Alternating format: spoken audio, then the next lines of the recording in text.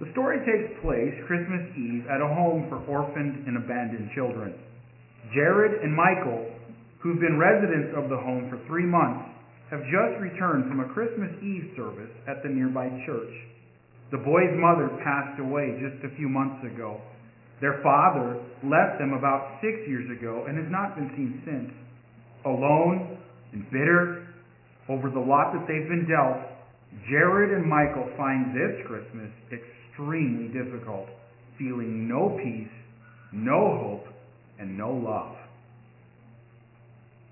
What did that man from the church mean when he said peace and goodwill toward men? Do you believe everything everyone tells you? Haven't we been through enough to know there is no goodwill, and we have definitely not seen any peace? Lights out, 15 minutes, boys. Hey, what's with the down faces? Don't you know tomorrow is Christmas? Big deal. It's Christmas Eve, and here we are with some candy canes and a couple flannel shirts. Hey, do you think Santa Claus comes to the children's home? That fireplace in the lobby looks rather small. Well, Michael, I've only worked here for a couple of years, and I've never seen him. However, I do know we have found some surprises around here on Christmas morning. But listen, do you guys really think that's what Christmas is about? Oh, he'll believe anything. Well, let me tell you about a particular Christmas over 2,000 years ago, when the greatest gift ever received came in the form of a baby boy. Who wants a baby for Christmas? Be quiet, Jared. I haven't heard a good story since Mom died. Have you ever read the Bible? No, I don't think so. But I know there were a bunch of them at the church tonight. You're right. This is God's Word, and it tells us about a very special baby boy named Jesus, who came to this earth to be our King, bringing peace and eternal joy. What does that have to do with Christmas? I'm sick of hearing about peace. There's no peace in this world.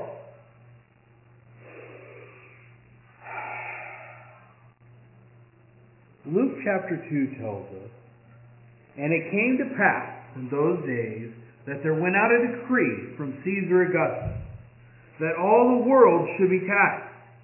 And all went to be taxed, every one to his own city. And Joseph also went up from Galilee, out of the city of Nazareth, into Judea, unto the city of David, which is called Bethlehem, because he was of the house and lineage of David, to be taxed with Mary, his espoused wife, being great with child. And so it was, that while they were there, the days were accomplished that she should be delivered." Joseph, there is not much time. I pray we find a place soon. I know you must be weary. Let's try one more place. Maybe this innkeeper can help us. Sir, do you have any rooms? I'm sorry, but all of our rooms are taken. You must understand that my wife is about to deliver a child. Surely there is some place where she must rest. My only suggestion is the stable. There is some soft hay there where you may lie. I know you and the Christ child deserve much better, but I'm afraid this is our only alternative. It will be fine. I have faith God will take care of us. Here, this is all I could find. I hope it will keep the baby warm. Thank you for your kindness. I'm sure you will be blessed. Wait. I thought you said he was a king. What kind of king is born in a barn? Are you making this up? I knew this story was a joke. How can someone bring peace if they're born in a barn? Hey, I thought you weren't going to listen to this story. I'm not. It's just that my batteries are dead. Well, boys, there's a lot more to the story. So what do you say we continue? You might as well. There's nothing else to do around here. Back to Luke chapter 2. And there were in the same country shepherds abiding in the field, keeping watch over their flock by night. There is a strangeness in the air tonight. I feel it too. It's as if something wonderful is about to happen. Fear not, for behold, I bring you good tidings of great joy, which shall be to all people. For unto you is born this day in the city of David a Savior, which is Christ the Lord. And this shall be a sign unto you. Ye shall find the babe wrapped in swaddling clothes, lying in a manger. Glory to God in the highest, and on earth peace, goodwill toward men. Let us go now even unto Bethlehem, and see this thing which is come to pass, which the Lord hath made known unto us. Yeah, let's go. Wait, which way is Bethlehem? So that's where that comes from. Peace and goodwill. The angel said it. This is cool. Yeah, but what kind of angel talks to a lowly shepherd? What kind of king wants some scroungy, hardened shepherd around? Besides, you smell those guys? They stink. The same king that came to save you and me. Well, if he came to save us, then why did he let my dad leave? And why did he let my mom die? I don't need a king that brings that kind of peace. Well, you may be surprised to find out that Jesus did not exactly live the life of an earthly king. As a matter of fact, there were people who sought to have him killed even when he was just a baby. Listen, in Matthew 2, now when Jesus was born in Bethlehem of Judea, in the days of Herod the king, behold, there came wise men from the east to Jerusalem, saying, Where is he that is born King of the Jews? For we have seen his star in the east, and are come to worship him. When Herod the king had heard these things, he was troubled, and all Jerusalem with him. So tell me, where was this Christ child born? In Bethlehem of Judea, for thus it is written by the prophet. Let me find it here. Ah, yeah. And thou, Bethlehem, in the land of Judah, are not the least among the princes of Judah. For out of thee shall come a governor that shall rule my people Israel. I shall rule the people. I must investigate this matter further. Call in the wise men. You wise men, go to Bethlehem. Search diligently for the young child. And when you have found him, bring me word again, that I may come and worship him also. If this baby is truly the Son of God, we must bring gifts. Gifts worthy of a king.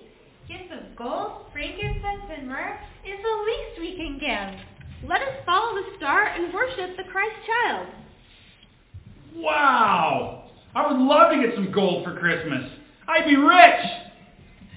Yes, that may be true, but King Herod had other plans. I knew there was something I didn't like about that man. King Herod was jealous of the newborn king. He could not stand the thought of someone having more power than him. So he ordered that all children 2 years and younger be killed. That's horrible! Was he out of his mind? Jesus was just a baby. Jealousy and anger can cause people to do terrible things. Many babies died as a result. Jesus escaped because Joseph was warned by God in a dream and told to take his family into Egypt. I still don't see how this Christmas brought peace. All of those babies would not have died had Jesus not been born. Besides, that was so long ago. how can he bring peace to us now? Well, Jesus himself also faced death. He was nailed to a cross where he died for all our sins. After 3 days, he rose from the grave, providing us a way for eternal life in heaven above. The preacher at the church talked about heaven. He said Jesus was there. What is heaven like? Well, let's see what the Bible has to say about it. In Revelations 21:4, it says, "And God shall wipe away all tears from their eyes, and there shall be no more death, neither sorrow nor crying. Neither shall there be any more pain, for the former things are all passed away." You mean I won't be sad over my mom and dad anymore? And the kids at school won't make fun of us anymore because we have to live in the home? How do we get there? Well, you can't just jump in the car and go. You have to deal with your sinful heart and accept Christ as your personal Savior. It is what the preacher meant tonight about becoming a Christian. Is that hard to do? No, as a matter of fact, it can be the easiest thing you ever do. A simple surrender of your will, admitting your heart is deceitful, dealing with your sin problem, letting go of control of your life, and believing he died on the cross for your sins. Boys, you can do that anywhere. You could do that right now. No way. I'm not becoming one of those Christians. They'll make even more fun of me at school, and I've got enough problems as it is.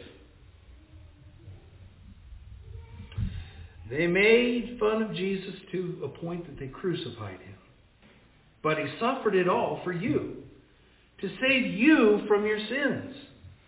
The Bible says he was made sin for us, who knew no sin, that we might be made the righteousness of God in him. Has anyone else ever made such a sacrifice for you?